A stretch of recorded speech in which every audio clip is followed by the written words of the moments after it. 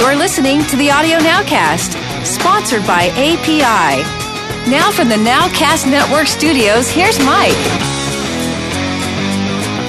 Hey, welcome to the Audio Nowcast. My name is Mike Rodriguez, and before we get going, let me introduce the guys. Over here on my right, we've got the one and only Bobby Osinski. Bobby! Good evening, Mike. Good evening, everyone. And across the table, we've got Mr. Scott Gershon. Hello.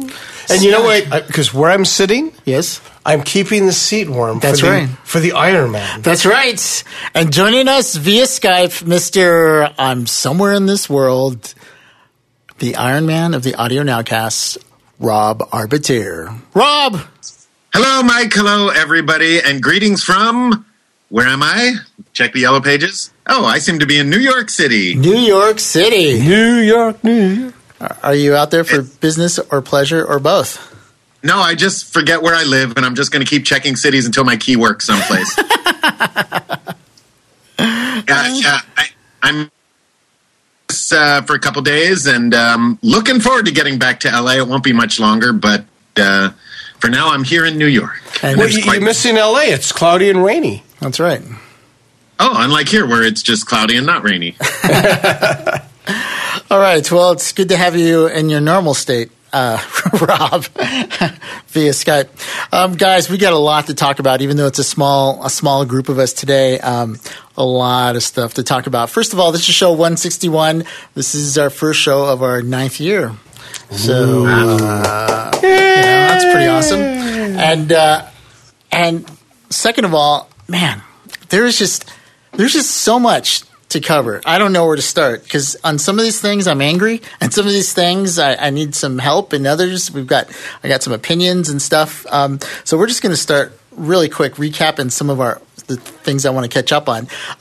It was really interesting that we talked about Guitar Center, Bobby, on our last podcast, and then your Forbes article came out, and let me tell you, man, Guitar Center is just hurting. And I like what you said in that article about the guys that are working there kind of getting caught in the crossfire, because there's some really good guys that work at Guitar Center that are basically they're the last ones left. I mean, everybody else is kind of jumping ship, and they're still there, and you got to feel for them because I really do. I went and I did some business down over at the Guitar Center in Orange.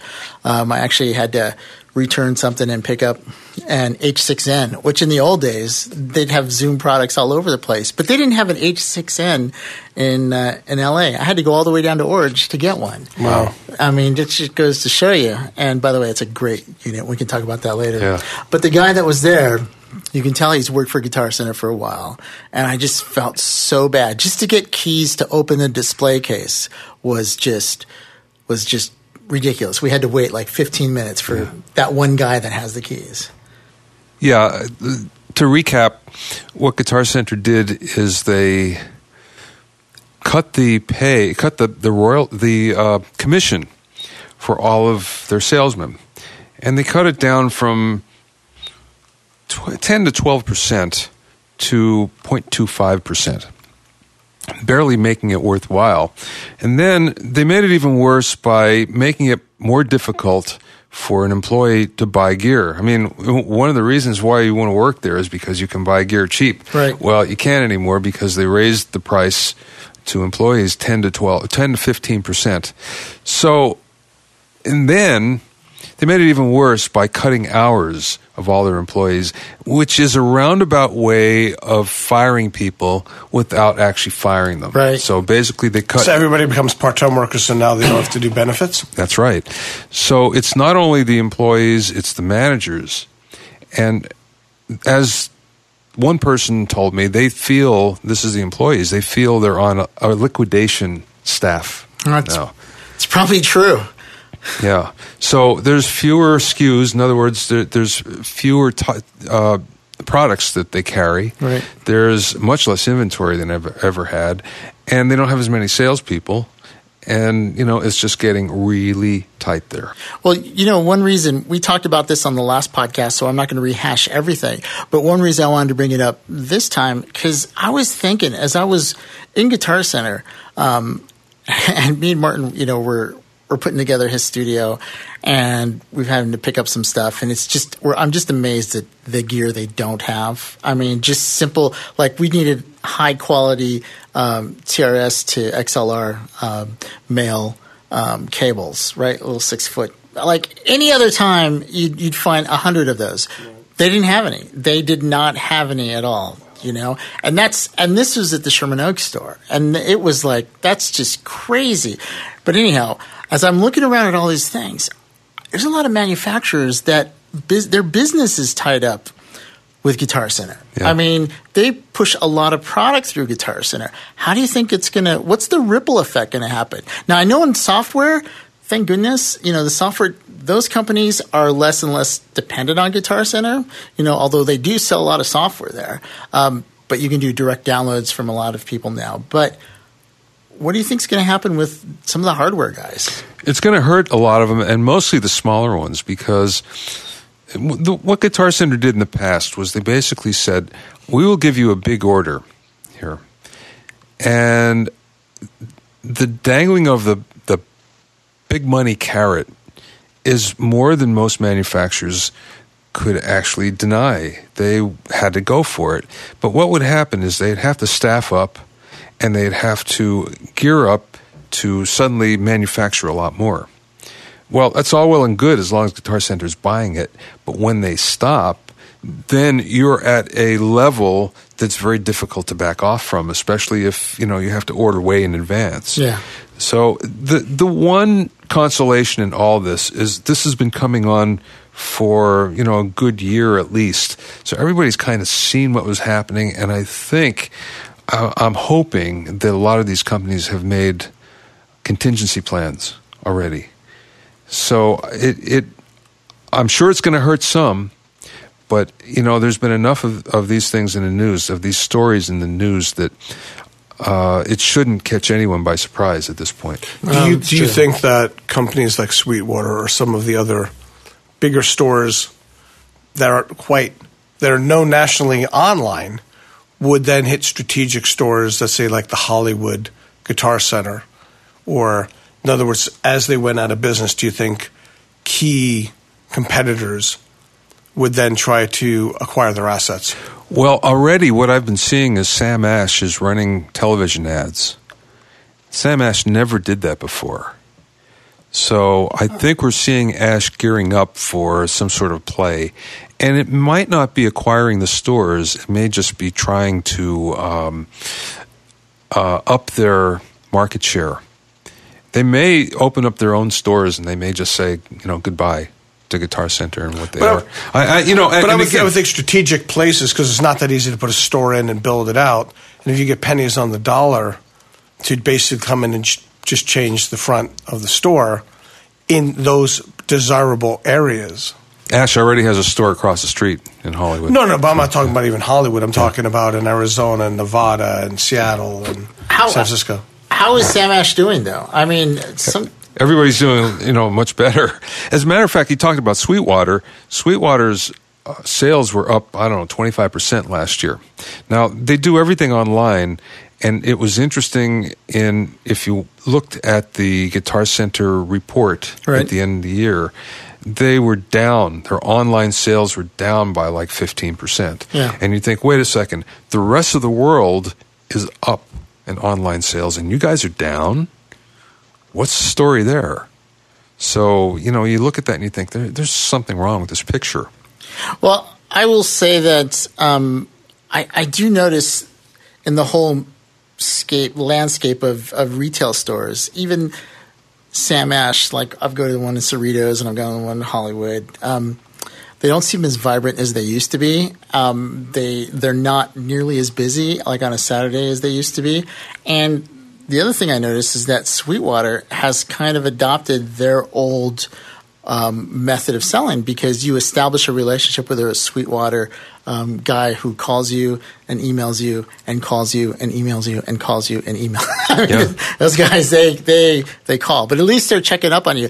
Granted, it's a little much. I think sometimes I just want to buy stuff and then leave me alone. Yeah, right. You know, but I can understand that. I know other friends of mine who actually have gotten to know their guy and call him up and ask him, gear advice all the time, like you used to do over at Guitar Center. So the little packets of candy are hard to resist that you get from the sale. Anyway, well, it's going to be interesting to see. It's really going to have some big repercussions in the whole industry. Rob, were you going to say something? No. I'm Okay. good. I'm just listening.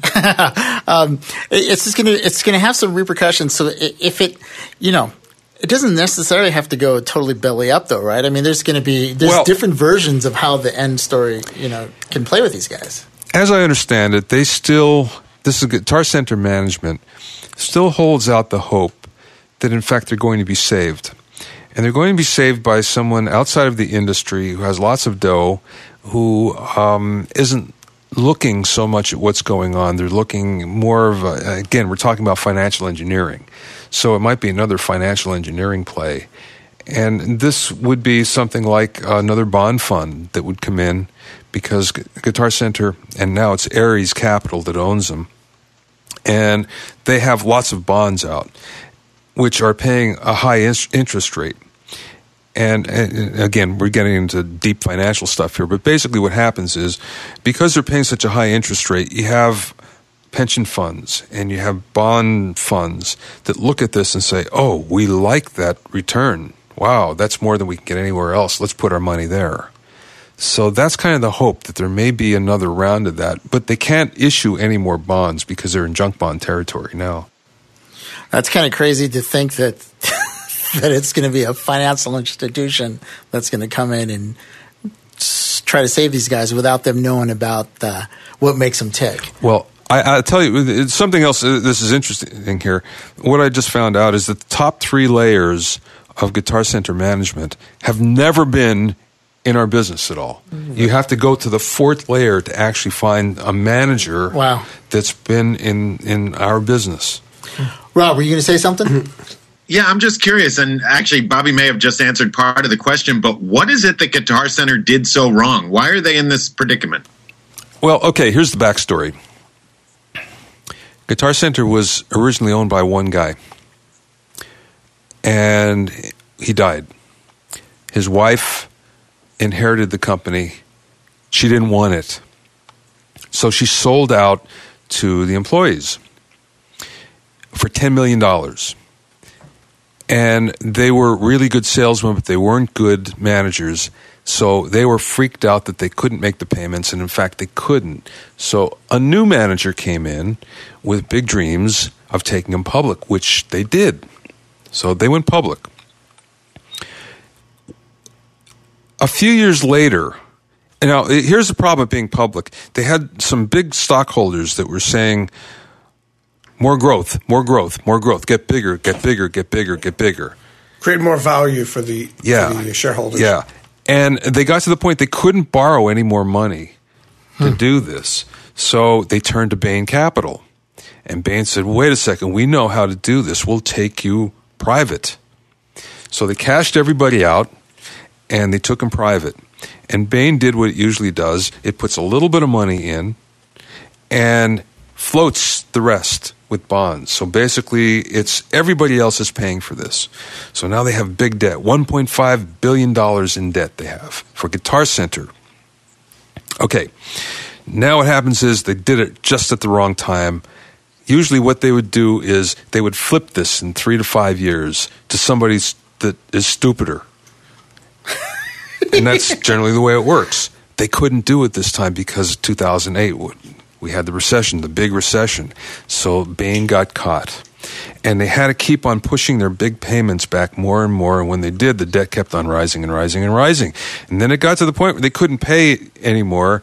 So the biggest bondholder, which was Ares Capital, basically said, okay, we're taking over now because you guys can't pay us.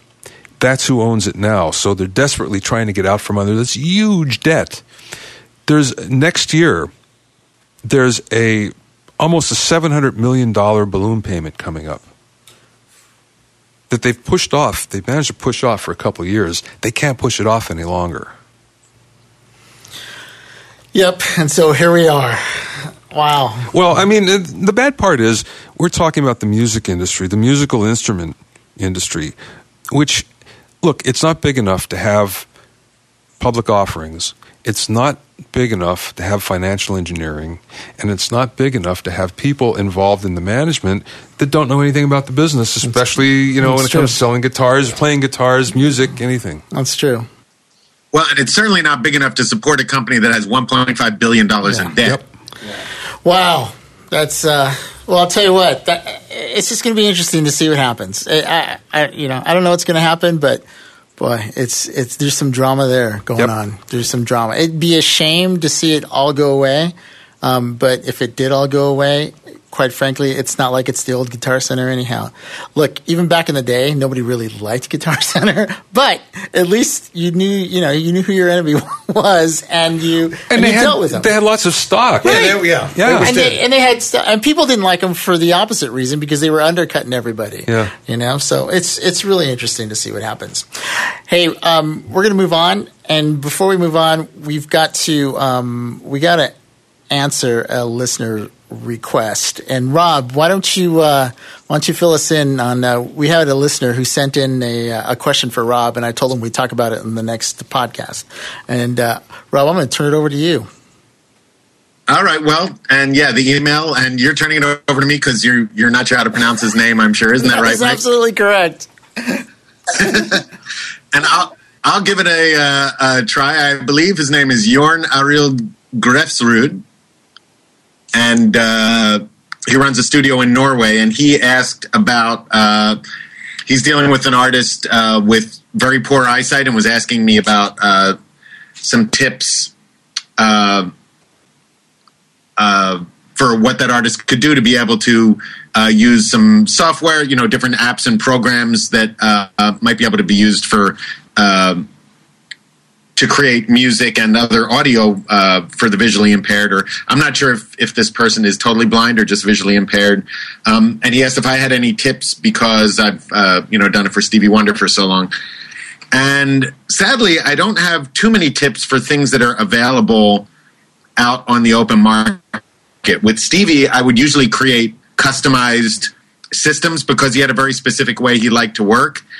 And over years, that way sort of evolved with us working on it together. And because there weren't any commercial solutions, we created our own.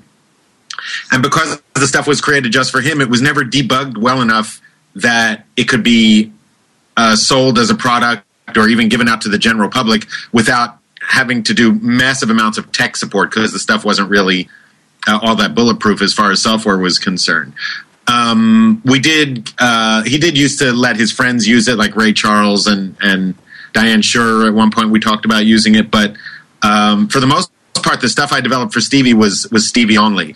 Now, part of this is because I started doing this back in about 1985, when there were zero options for the blind as far as music production software. Actually, there weren't many options for music production software, period. But as time has gone on, there are a lot more possibilities out there. Like, because the Apple operating system is set up so well with non-visual layers and the speech synthesis and voice recognition and all that stuff, any music application, and I believe Logic is pretty good with this now, any music application that's using that API should be able to be pretty easily used by people who are visually impaired. The one on the PC that for the longest time was the leader in this was Cakewalk and Sonar. They had specific versions. I think it was called Cake Talking or Cake Talk, where it could actually speak to the user, and it was designed specifically for blind people.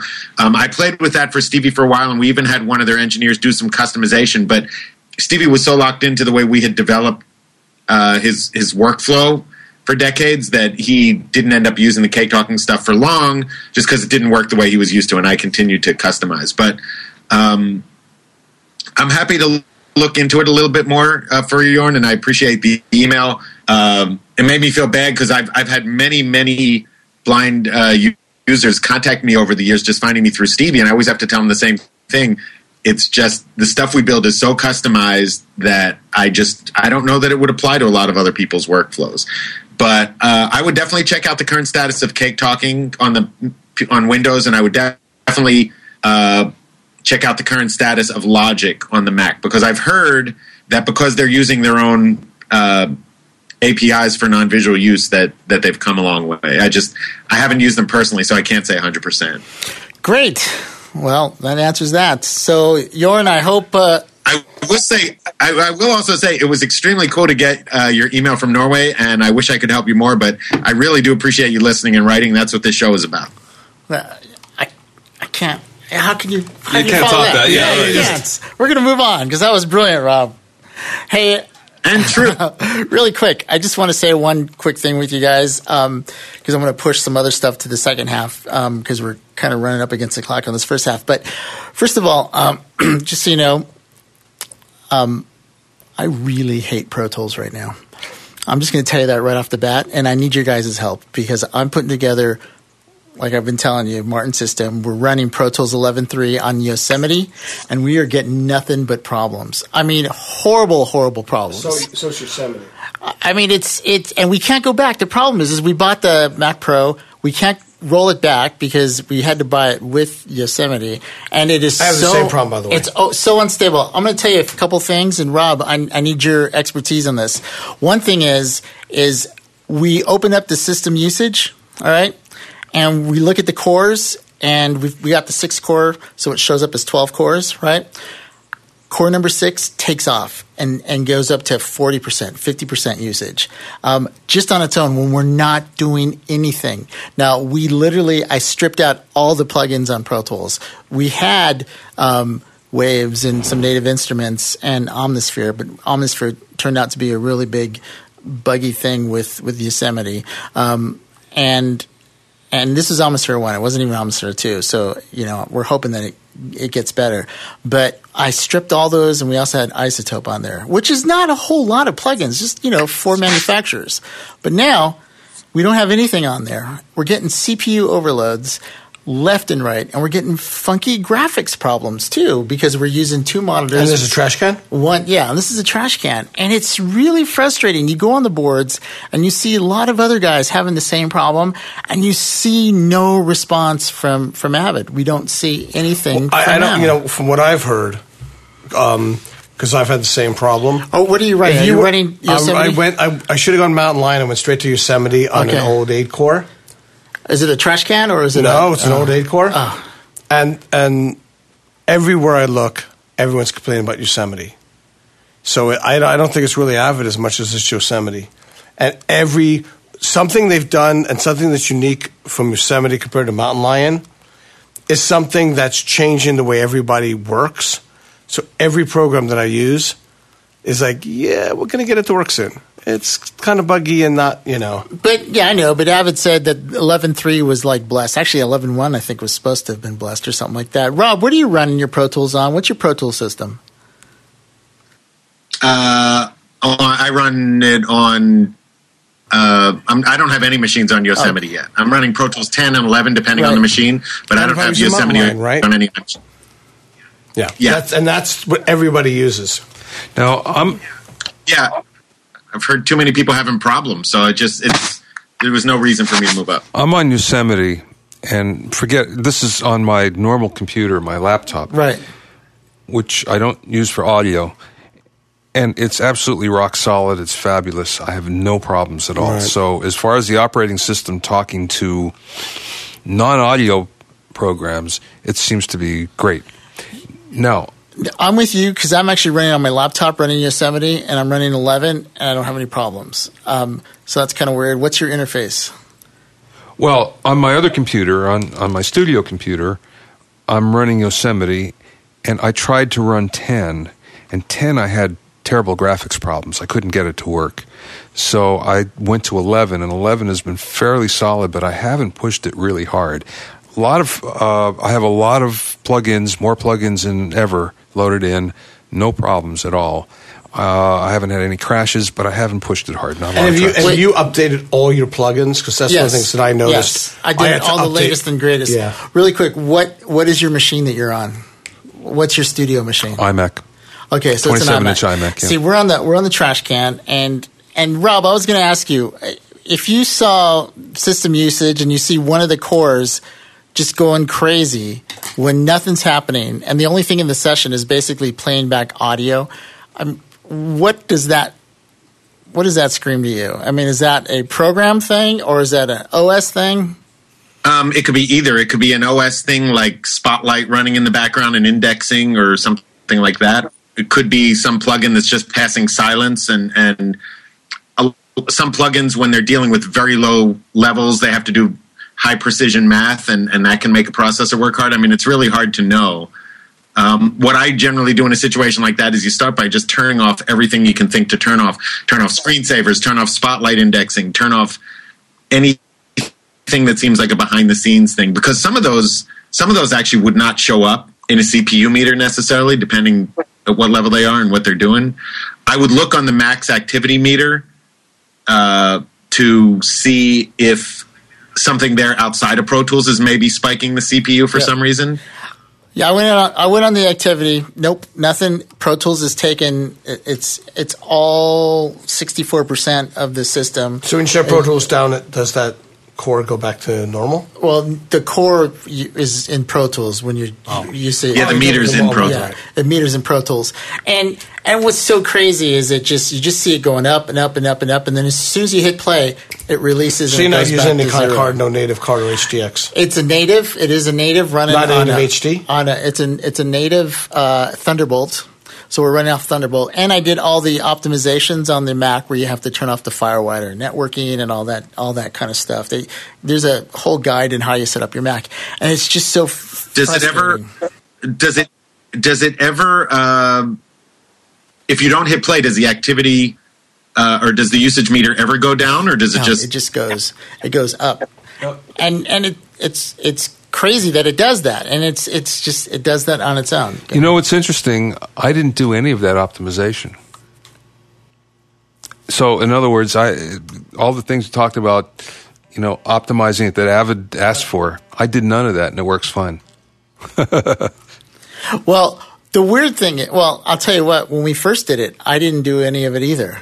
And it started going squirrely. So then I thought, you know what? I'm going to do all this optimization. And we brought it down some. I don't know. I just wanted to throw it out there. It's really frustrating. And the big question is, should we just bail on 11 and go to 12 thinking that That's what they want. I know. And it's like, is that, do you guys think that is the solution here? Should I just take them to 12 and then just be done with this 11 days? How much is it to upgrade from 11 to 12? No, we've got the 12 upgrade. We can do it for free. It's not a problem. It's just, I was surprised. I put 11 in first because we'd been working with 10, so 10 to 11 is not quite as bad of a jump as from 11 to 12. Then would be just a total normal. There's not a whole lot of differences other than some of the built-in networking collaboration tools and things like that. But I was so blown away at how poorly the system that's supposedly blessed for that OS is functioning that I'm scared. It's like, okay, do we go to 12? My thinking is that they put in more R&D on 12 on Yosemite because that's what Apple had at the time, and that's what they gave them. Now, here's something that I found out that most people don't know, and this came from a very highly placed source that I don't think I can quote exactly. But anyway, they looked at 12, and when you do all the collaboration stuff and you actually talk to their servers, in fact, it goes to 11 different servers, of which 9 of them have to do with marketing. So underneath the hood, there's 9 different companies, and most of them are just scraping your data off the top. That's just so depressing. Yep.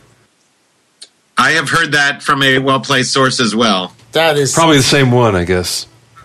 Very possibly. That is just so depressing. It doesn't surprise me. It's just depressing. Well, let me ask you guys before we break for the break. Should I go up to 12? Rob, what would you do? Would you go to 12? Would you try to fix 11? You know what I would do? I would probably actually clone my hard drive and go up to 12 on another drive to test it, and then see what happened. To be honest, we have nothing to lose because there's not much. It's a brand new computer, so I could totally re-image the whole thing and then start from brand new. So, yeah, you know what though? I mean, keeping I mean, the idea of a CPU spike that's just running, if it disappears when you hit play, then it's probably not impacting much. That wouldn't scare me as much. That wouldn't scare me either, other than the fact that every once in a while we get CPU overloads. Could it be a hardware issue? I don't know. It could be. I'm right now. I'm up for anything. It could absolutely be. Well, why don't you take to the Mac store, have them do the diagnostics? Yeah. On the hardware itself? Yeah. Yeah. On the Mac? Yeah. They're the only ones with the tools. They go in and go. Yeah, you know what? I absolutely could do that. I don't think it's the hardware because it runs fine in any other way. And usually, when hardware goes, especially at Apple's, you start seeing the gray screens and you start seeing the computer act funky, and it's never acted funky. The only thing that's ever acted funky is Pro Tools. And then Pro Tools, you get the CPU overload, you get the graphic problems, and then we also get the Pro Tools is quit or something like that. It's crashed, or I forgot what the actual verbiage is, but those three things are just ruining. And what's amazing is it's crashing at such unopportune times because Martin's old school, right? He basically wants to use it like a tape deck because he's just used to it, and when songwriters, when they're in that mode and when they hear it and it's vibing through them, man, anything that takes you out of that, it's such a bummer. I mean, I hear it in his voice. He's just like, he gets so depressed, and I understand because it's getting in the way of his creativity, and that's for him. That's his life. He's a songwriter. That's what he does, and so it's a pretty big deal in that aspect. And so it's frustrating. It's frustrating when you come from a system that was. We were on 6.9 was just solid as a rock, and the only reason why we had to move up is because the computer died, and you can't get 6.9 computers in support for that. Rob, were you going to say something? Yeah, I mean, what are you doing as far as USB and hubs and that stuff? Because the copy protection sometimes can lead to some of those issues because the iLock and stuff, they get checked at very inopportune times. And it's a sort of a service that's always running. I wonder if it might be. Well, I saw a thread on iLock, and iLock was actually causing an issue. So we upgraded all the drivers. I made sure everything was up to date. I told Martin that I would bring this up at the podcast because we're just so it's just depressing for me. It's depressing just to see such a high-powered system that it could be, right? A trash can Mac running, the latest Pro Tools, and it's not even performing, a quarter as good as what we just had. And that's what bugs me about the whole software, when things change. And I'm not trying to be that old guy, but man, sometimes here's they a question with Pro Tools, just to change. Though, because I've heard a lot of guys with iMacs killing it. So the question is, an iMac with an i7 compared to a trash can. Yeah. I've heard everyone with an iMac has been fine. That's what I have hear every with an time, i7. Yeah. Everyone I know with trash cans are like, I'm not crashing as much as I used to. And I keep thinking, like, I wonder. It could be. So anyway, I'll take this tech support call offline. But. Have you tried to actually just call Avid for tech support? Yeah, I called them once. I was on the phone so long. I'm going to call them again. But it was literally, I was on the phone for like 35 minutes, and I was in the middle of a mix, and I couldn't do it. And I have a couple friends who are in Avid that I talk to, and they were telling me about some of the problems and some things to try. So I have kind of a backdoor entrance to talk to those guys. I haven't actually gone through their official support, which I'm going to go through to see, if that changes. But some of my other contacts, who was a really good, by the way, who's really good source for Pro Tools tech support is Sweetwater. They are really good, and it doesn't surprise me. They sell enough systems, and they have their own guys that are really great.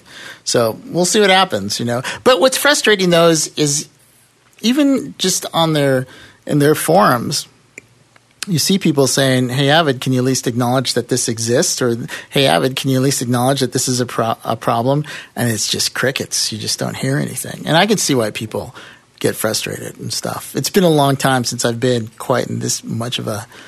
So what are we all changing to? Nothing. That's the thing. You just sit there and you're like, I'm going to take it. I'm going to take it some more. It'll get fixed eventually. I haven't been beat yet. What I'm fascinating is like you talk about the 9 servers. With the the problem with Sony of getting hacked, all the movie studios now are so freaked out with security. And I know that if you look at the MPAA Marvel security plan, you are not allowed to have any internet access out at all. So how does that run with Pro Tools 12? You can use 12, right? If it's going to keep going out, I'm trying to find the mothership, and I can't get out. There's no portal out. Can you? Obviously, you'll have to be able to disable that. I don't know any pro facility that would have that online all the time. I could see a pro facility using it, but I couldn't see it being online all the time. I couldn't do it because of the security measures at our place. We couldn't do that. So it's interesting. All right, well, we're going to take a break, and then when we come back, we've got a ton of other stuff to talk about. But we'll see you on the other side.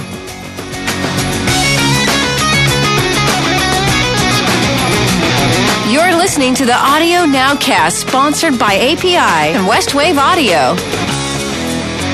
Have a question for the panel? Would you like to be a guest on the Audio Nowcast and live in the LA area? Email us at audio@nowcastnetwork.com.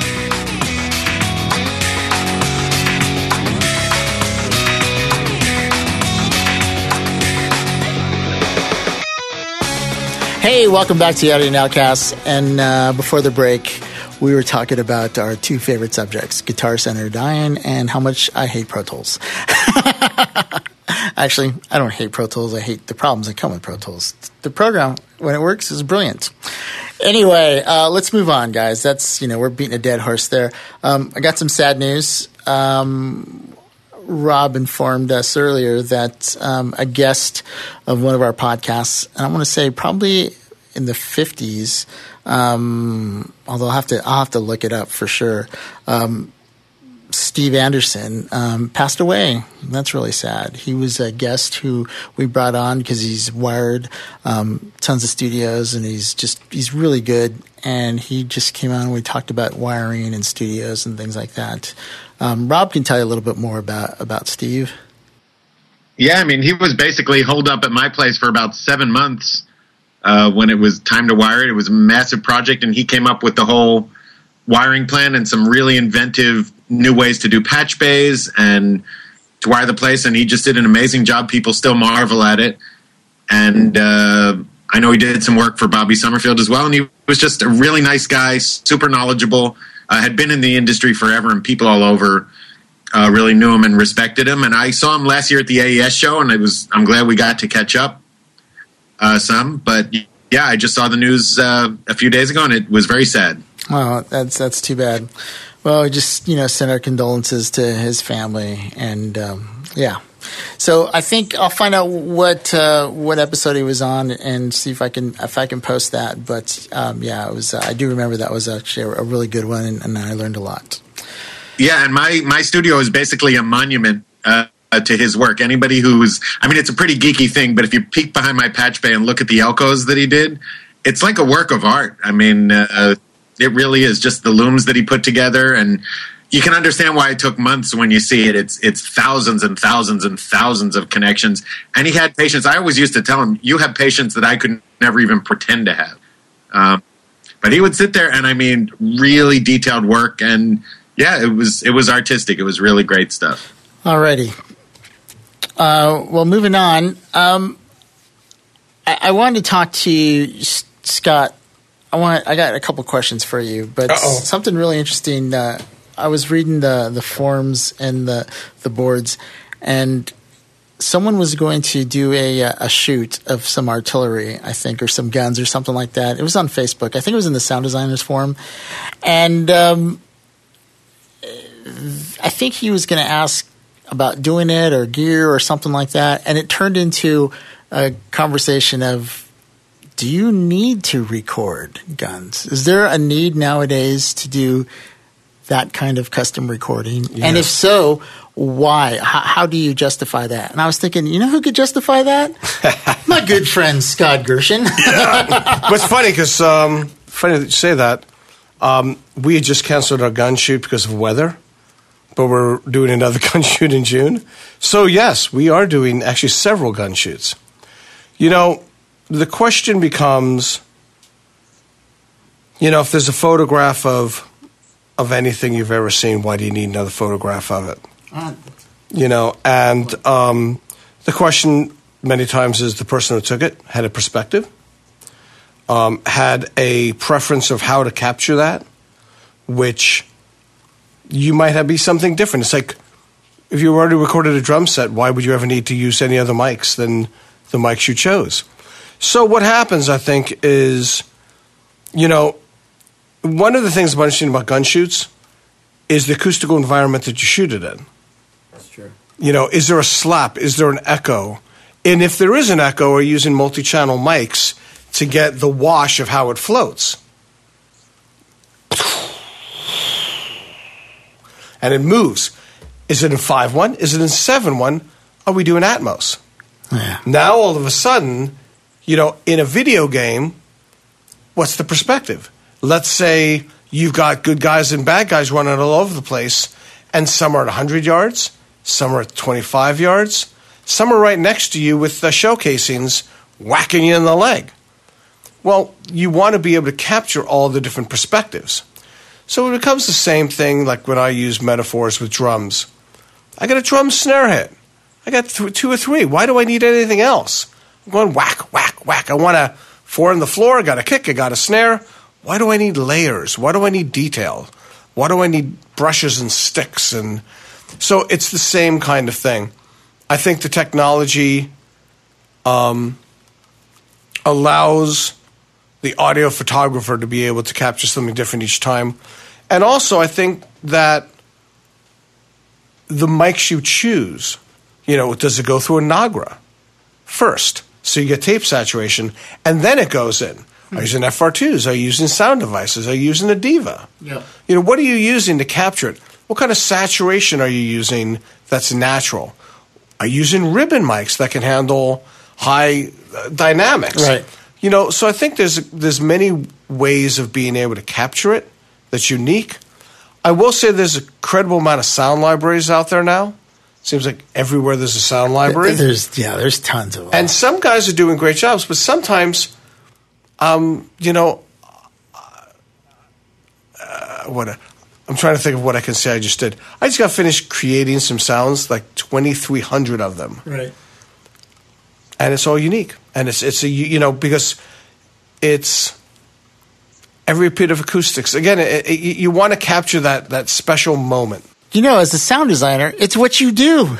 you manipulate sounds, you know, and if you really want to call yourself a sound designer or a sound editor, I'm all for capturing your own sound. But, you know, isn't it very much like when you're recording drums, let's say, it all depends on how it's going to fit in the song, the arrangement with the players, which is unique every time. So the film that you're working on is unique, and how those effects fit in the grand scheme of things, which only you know.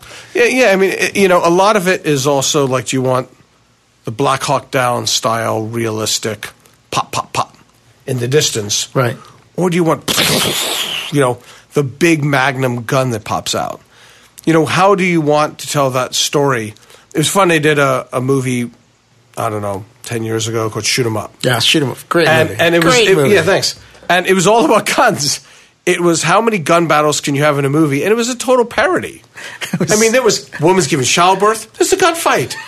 They're having sex. Oh. It's a gunfight. Oh, it was so great. the whole point is, you know, when I interviewed for it, and even when I was working, and I said, I don't want to do the same guns, because at that point, then it just becomes boring.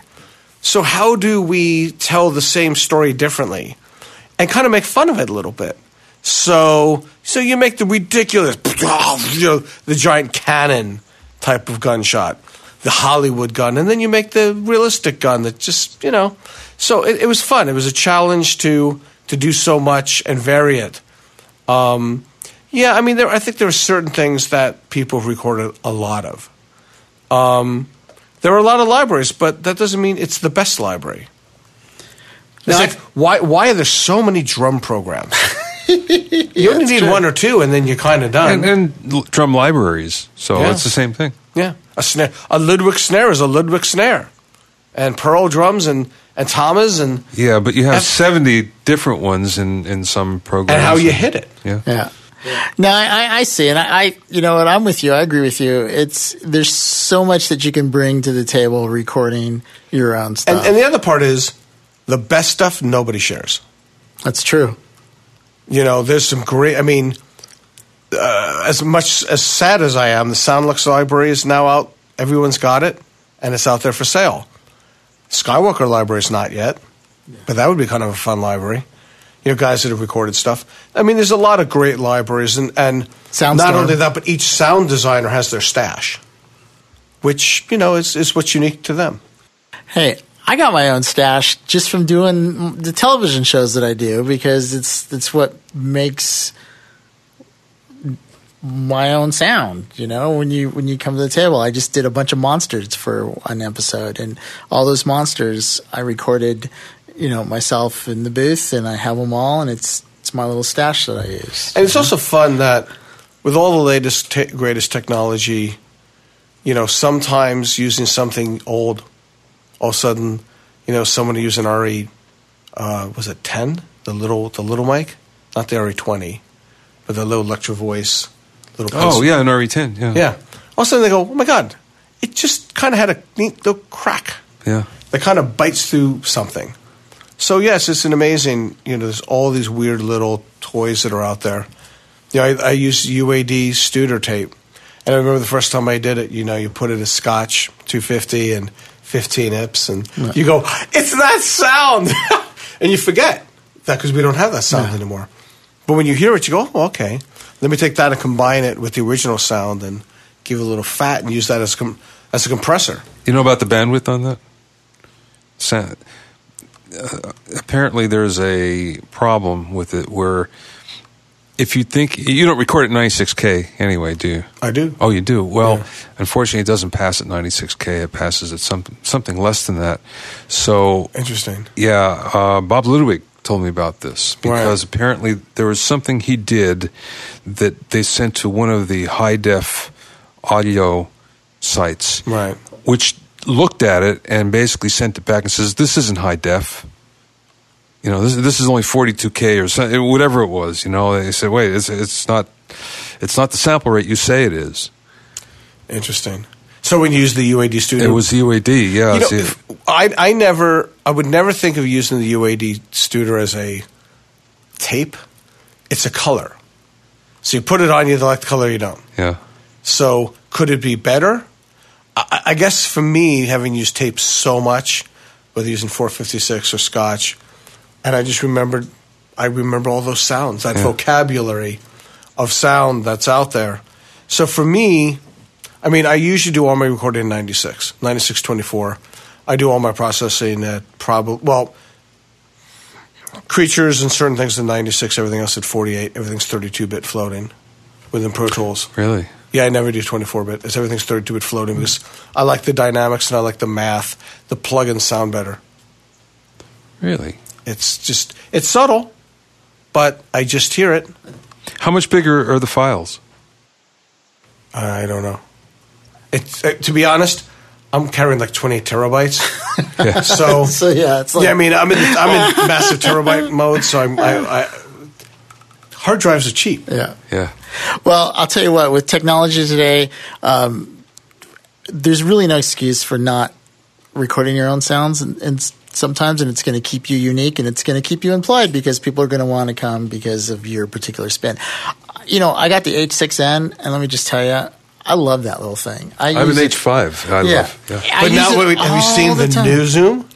The 8-input Zoom? Yeah, I've seen. It's the F? Yeah. Oh, The I haven't seen F8? $1,000, and it looks like sound devices. Yeah. Wow. Yeah, it's a sound. It's like, yeah, exactly. But I'll tell you the thing about the H6N first of all, it sounds good. You know, the H4n didn't sound good. The H6n sounds good, and it's just so quick and easy. I recorded the monster sounds that I was doing for this for the show that I'm mixing, and I was sitting in my chair and I'm doing playback and I'm watching it and I'm just holding it and I'm doing all the sounds live because on the internal mics. On the little modules, a little stereo one, and I just sat there and I was.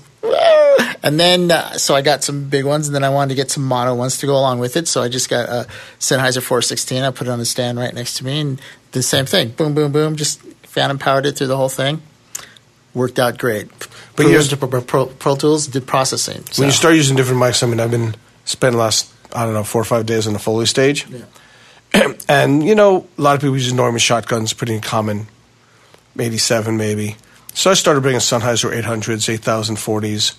You know, many different style mics, and it's hugely different because all of a sudden you got a detail in the mid range, that and a reach and a proximity that they were all very different. We were all amazed at like, wow, which mic do we use? So I was recording the exact same thing in Foley with 4 mics, just because one was really bright and had a little bite to it, which was kind of nice. And you used them all? Yeah, I mean it depends. At the end of the day, I'm going to combine some.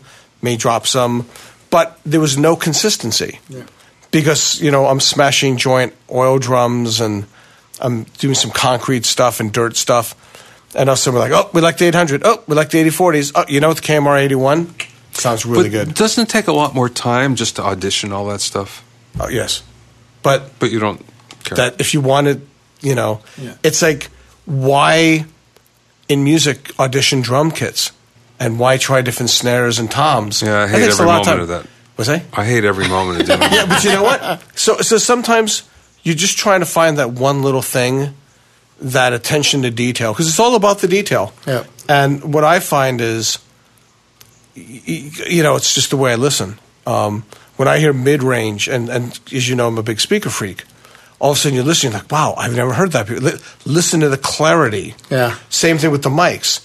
When you start going up with the different mics, the clarity is so much. Or what makes that mic unique? How often do you switch the mics with different preamps just to hear what the combination would be? You know, we do without getting crazy.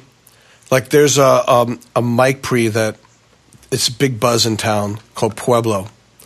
It's got no sound.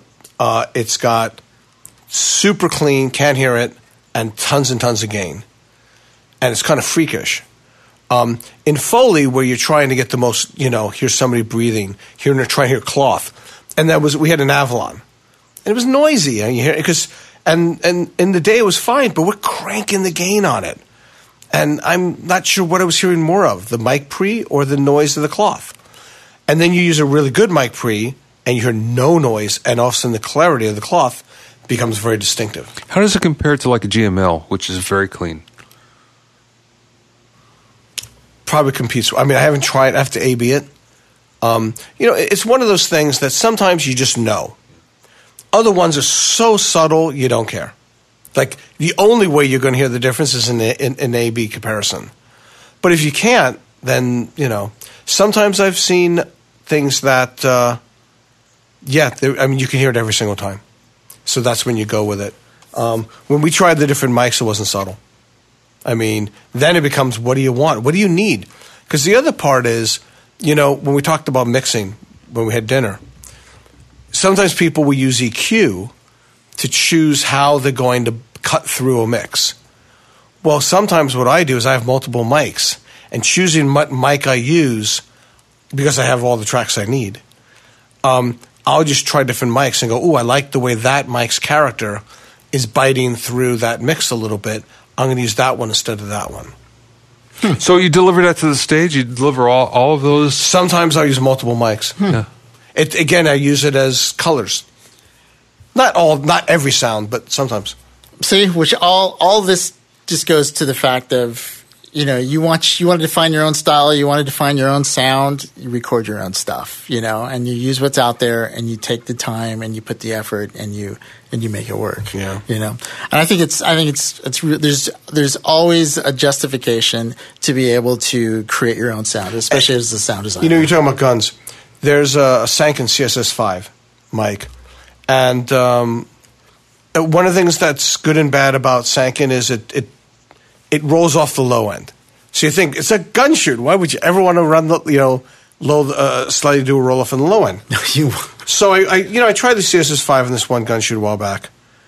It was the best sounding mic out of all of them we had. Well, it had a crack to it. Yeah, and it keeps that low end from building up, man. And that's what you got to really. But sometimes I'll use a DPA 4007 and has beautiful low end to give that kick in the sub, that gun feel. Yeah. But it just.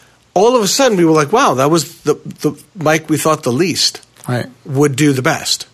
And we just kept coming back to it. So there's something nice about what it does. And I also think that mics, also specific mics also, like different resonating chambers under different pressure levels, respond differently. Well, that's pretty awesome. How's that for being heavy? All right, we'll put that into the yes column.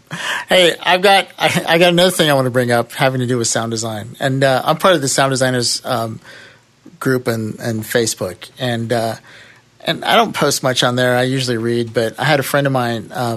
His name was Yal. He posted a really innocent post about having to do some sound design work. He needed some creatures and for some stuff, and he posted it on there, and he said he'd like to work with some LA people, so he wanted people to respond who are in LA. Is he from LA? Yeah, he's from LA.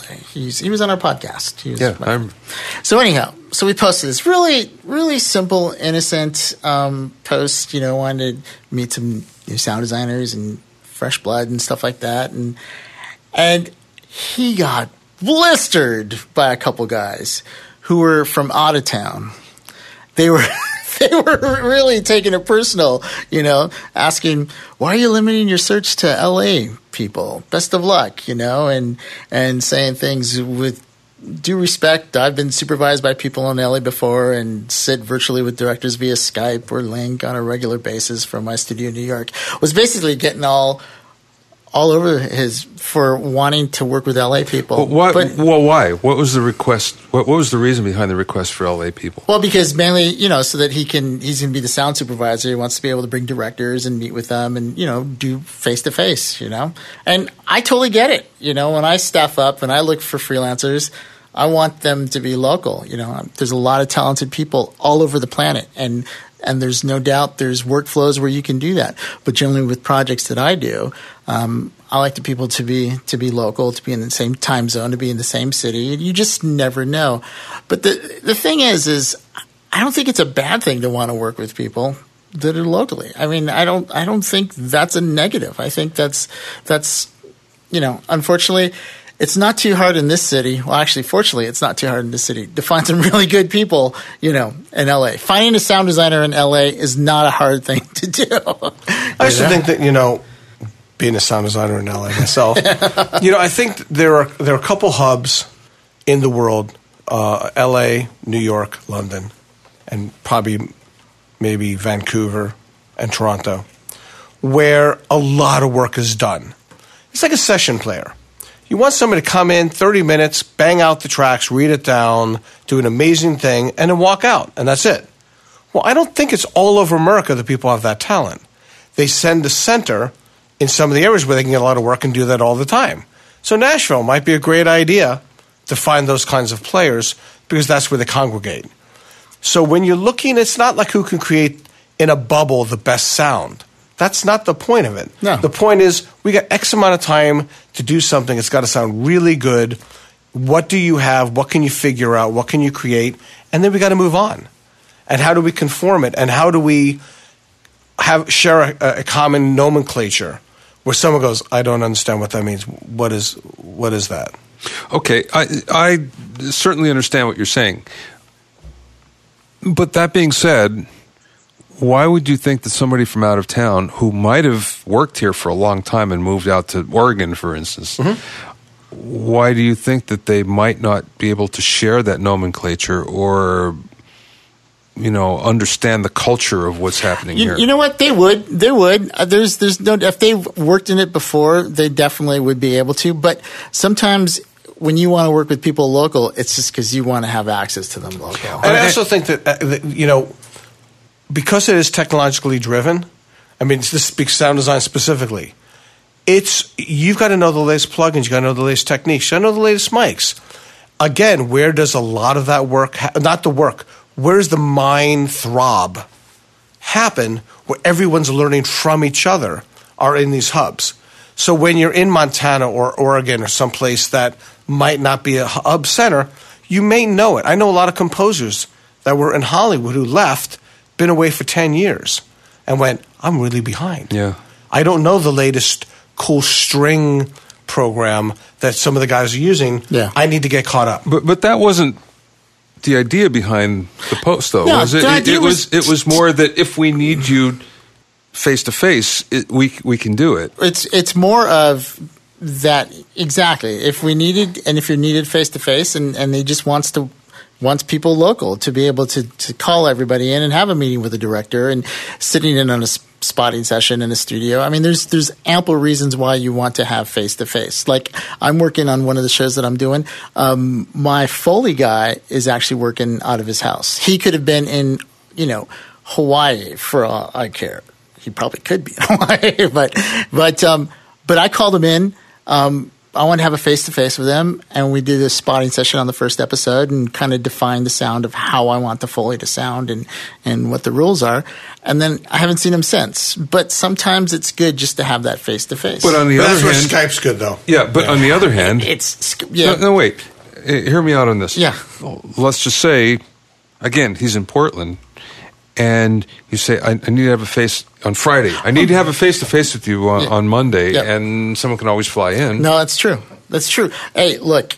I'm just playing the devil's advocate. No. I understand there's the reason for that. There's absolutely, that's absolutely. Look, it's that type of a world where you can definitely be anywhere as long as you're mobile enough to get a plane right away.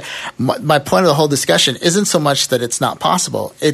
I was amazed at how much venom was coming from other sound designers, almost on a jealous rage. And I'm looking at these guys that are posting this stuff that are literally taking it personal. And I'm thinking, even if you were in LA, if this is the kind of person you are to attack someone who's just doing a post, I don't want to work with you. Yeah. And I wouldn't hire you, and nor do I want to work with you. It's like if you're that insecure about your own gig that you have to insult someone who wants to post something to give other people in the area an opportunity, you're seriously not the personality that what I work find with. is film and TV, again, LA, New York, London. Gaming is all over the place. I mean, I've got gaming people who are in the middle America, and they could be anywhere, including Mars. And it all seems to work out, actually. And Skype is great. Skype is good, but there's sometimes you can't do it. You can't do a playback over Skype, though, because it's just, you want to hear it everywhere. You want to be there. Yeah. I'll tell you what, the guy who led the charge on this, though, he's from New York. And I'm like, New York has tons of work. I know, dude. If you're crying over missing this independent thing on a post in Facebook, and you're supposed to be, you should be busy enough in New York. Rob, what do you think on this? Well, I mean, my whole feeling is and I've worked with lots of people who are in remote locations and doing satellite work and stuff like that. The main thing is if you're going to take yourself out of the mainstream, if you decide not to be in LA or New York or whatever is the hub for whatever it is you do, you better be that much better than the people in that market, or you're just not going to be able to get the attention. I mean, you better be so good that the bosses who are hiring would rather work with you, who they can't see face to face all the time, than the people who are close by who make their life easier. You want to know? And there's a lot of really talented what you just said is everything, and that's what makes your life easier. Because what makes you think that everyone's sitting around waiting to accommodate you? There's 1,000 things they need to get done in one single day. And anything that anybody does to make that process harder, they're not interested in. But you know who illustrates that perfectly in the music world is Bob Ludwig, where he moved out of New York. He had more work than he knew what to do with. He moved to Maine and opened up Gateway there, and he got even more business because people just wanted what he had. But he was a legend. Well, he became a legend when he did that. I don't think he was a legend prior to his move or was considered But, I mean, he wasn't like let me introduce myself. I'm Bob Ludwig. Yeah, he was high end. But that illustrates the point, though. He was so much farther ahead, and he still is. So, he could do that and get away with it and actually have his business grow. Another one is Doug Sachs, who moved out to Oxnard, moved out of town. Same thing. Yeah, I mean, it's a small club of people who can get away with that. And if you're an up-and-coming sound designer and you're good, but there are plenty of other good people in L.A. and you decide to move out of L.A., you better have some loyal clients at that point, because if you are making your future bosses work harder. And I'll tell you, if you're a sound designer in New York, I don't care how good you are in New York. And I've worked with sound designers in New York, and I've reworked sound design from New York. There's plenty of work over there. Is there really, as compared to here? How much is there? Wait. What? New York? Yeah, New York. How much work is there in New York as compared to here? I'll tell you what. Small. On the advertising end of things, big. There's a lot of advertising dollars and studios. New York is Chicago's number one. New York's number two in ads. Yeah, I mean, there's tons. I've done my branding work on a couple of things that I've done. I get sound design from New York all the time, and it's tied in with composers too. See, L.A. in the commercial is a tertiary market. It's not even secondary. It's tertiary. San Francisco is bigger than L.A. when it comes to commercials. So if you want to be in commercials in L.A., it's a really podunk town. The best thing about LA, though, is LA you can do high-level pretty much anything. You can do high-level games, high-level movies. You can do high-level branded commercials. You can do high-level long-form, short-form animation. I mean, it's a potpourri. And the good thing about LA is there's a lot of guys that are good at all of that stuff, that you can kind of plug in here or there.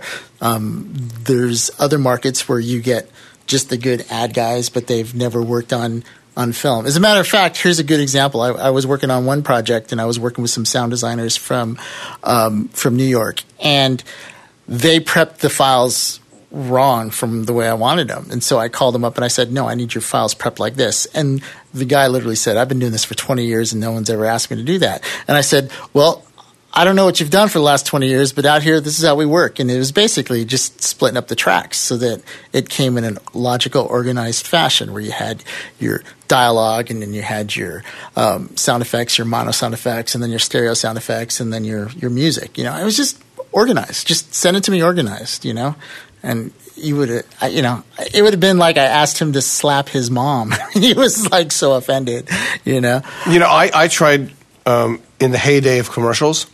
When I was starting my company, I would go to New York and meet with the biggest agencies. And they all loved us. And they said, oh, my God, we love your resume. We love your work. We love the stuff you've done. If you were in New York, we would use you all the time. But if you're in L.A., nothing against it. And not only in New York, you got to be in a special part of New York. Yeah. Really? Like if you want to do commercials in L.A., you got to be in Santa Monica. Yeah. If you're in Hollywood, nobody wants to travel. To go to Santa Monica to Hollywood can be 30 minutes to an hour. Nobody has the time to sit in their car. They want to either walk over or be a couple blocks away. Take their bicycle. Yeah. It's that kind of thing. There's commercials. Your clients really dictate a lot of that because guess what? As much as you can have all of this super Skype, send me the QuickTime, let's approve it over FireWire, all of that FireDrive and all that stuff. My clients still like to come and sit in my bay behind me and get treated to the coffee and to the snacks, and they to them it's an event to come in. Hey, let me ask you a question. I remember there was a point in time where in every post house in L.A.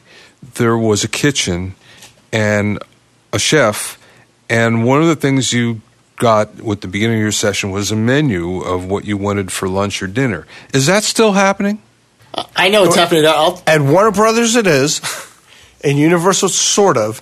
It really comes down to what you pay for. You got to pay for it one way or the other. Yeah. But this was even the big indie houses. Right, but in other words, if you're willing to pay for premium, you're going to pay for it one way or the other. Sometimes it's easier because it feels like it's free, but it's not. It's built into the price of the facility. But I think sometimes things have been cut back so much, there's just no budget for it. Over at my place, if we have a client coming in and it's around lunchtime, we will feed them. Commercials big. We'll get a menu book in, and then we'll order out. But there's no more in-house though. Like it's no in-house. So we'll order out, and it's really at the scale of the project. If you're going to spend all day in my bay with me, 6 hours, 7 hours, then I'm going to make sure you're fed because. Believe me, you do not want to do an approval with a cranky client, right? So they're going to be fed, they're going to be caffeinated, the temperature is going to be perfect because you just want them to be as comfortable as possible. Do you charge more if the client attends? No, because most of the stuff that we do is the same whether they were there or not. And as a matter of fact, I like the clients being there because I like to have them in an environment that it's controlled where I can play them out of my speakers and I can play them out of my TV set and I can, it's a very controlled environment. That's a big trend actually in music now, especially in mastering. Started in mastering and some of the mixers are doing the same thing where it's one price if you attend and it's another which is somewhat cheaper if you don't. Yeah, you know what? We just we got the latest Mrs. single mastered and it was that deal. It's cheapest. Luckily this guy was great and it was but it's cheapest if you just do it without attending.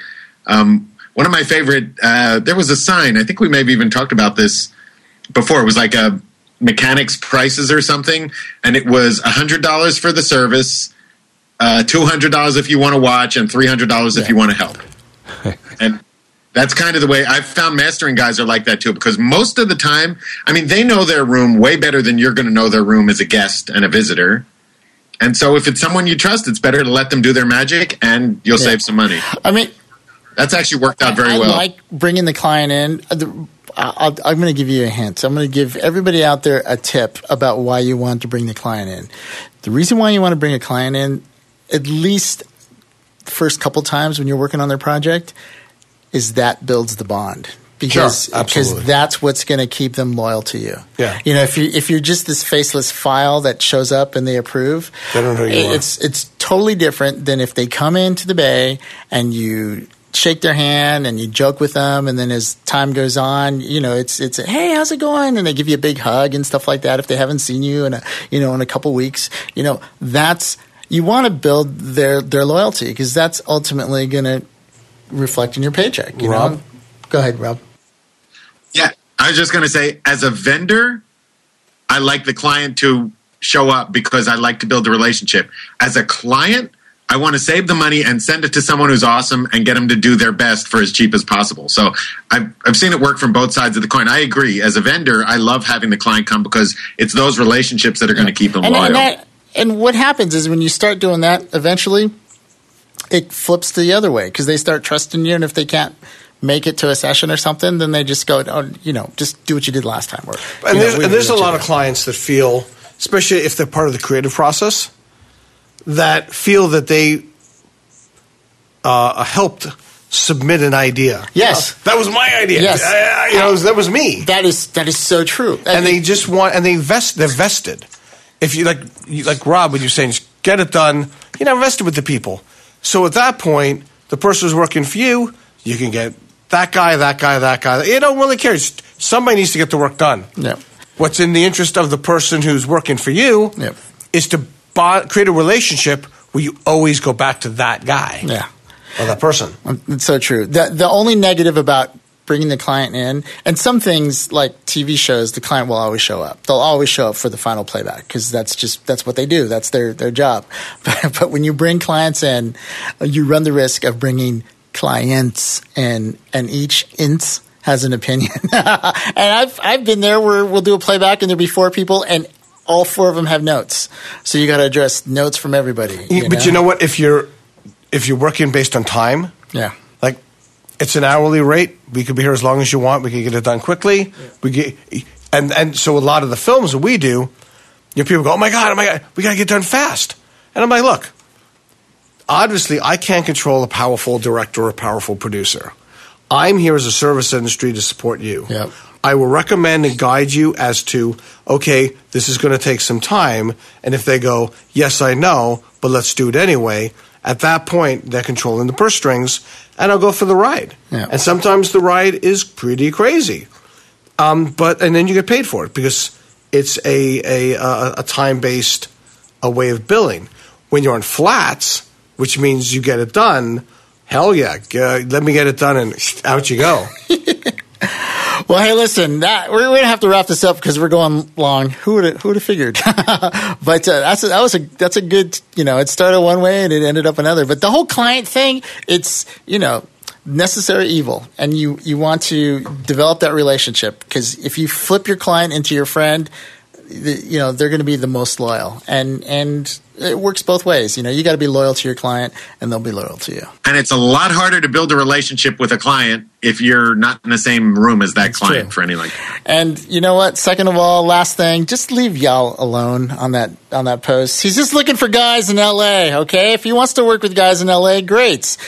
Find your own friend in New York, mister, and deal with him there, There'll be opportunities for people to work from other places, but just, don't be that guy. Don't be the troll. It just bugs me.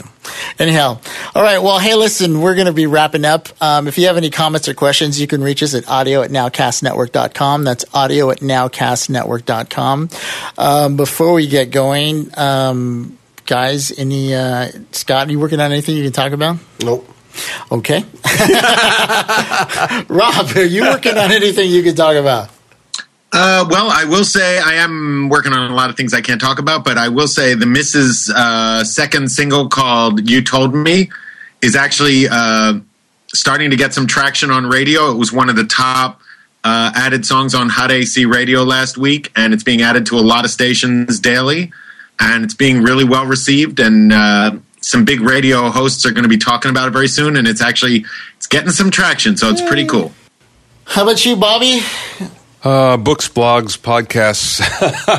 Yeah, absolutely. Your blog is awesome. Yeah. By the way. Oh, thank you. If you're not on subscribing to his newsletter or read his blog, Bobby's blog is awesome. Which one are you talking about now? Whatever one you send me all the time. Yeah, I don't know what that one is. See, his blog is tied to my credit card. Gosh darn it. Is it the Music 3.0 where you talked about the where you post all the Forbes stuff and all the... Yeah, there's three blogs, actually.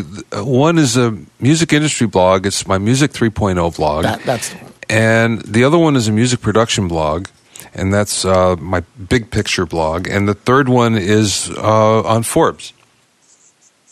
Well, there you go. Yeah. You pick any one. That's like saying you get, an ice cream, you can have a slushie, or you can get a sundae. They're all good. So, thank you kindly. And how about you, Mike? Let's see. I'm finishing up on a Fox TV series that's going to be premiering at the end of May, I think. Can you say what it is? Yeah, Golan the Insatiable. It's going to be on after Family Guy. Cool. So it's going to air through the summer. So that's kind of fun. Doing the sound design and the mix on that with Yal, who was our guest last podcast, or 2 podcasts ago, I think. Yeah, 2, I think it was. Yeah. But no, it was the last one. It was the 9-year one.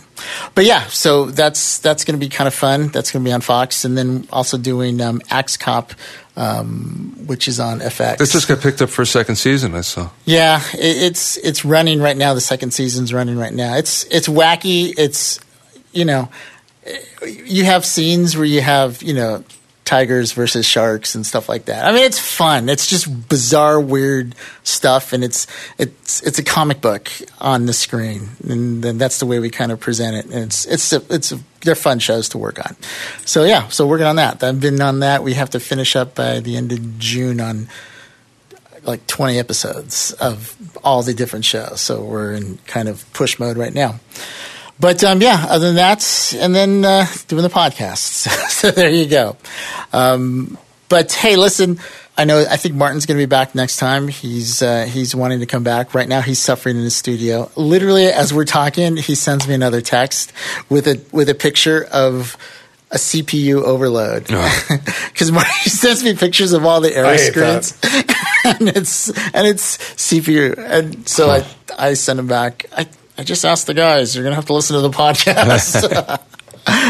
But yeah, so we'll keep you posted on that.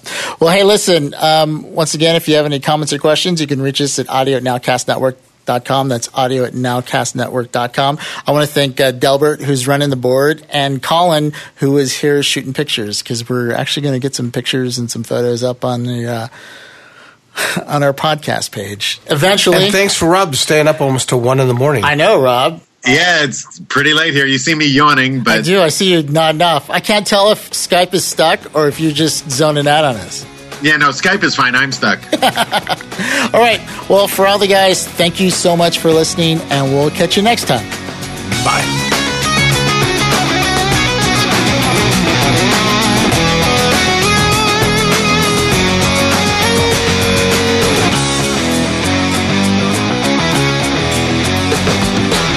Thanks for listening to the Audio Nowcast, sponsored by API and Westwave Audio.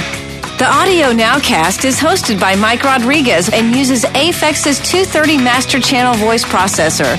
Thanks for listening. We'll see you next time.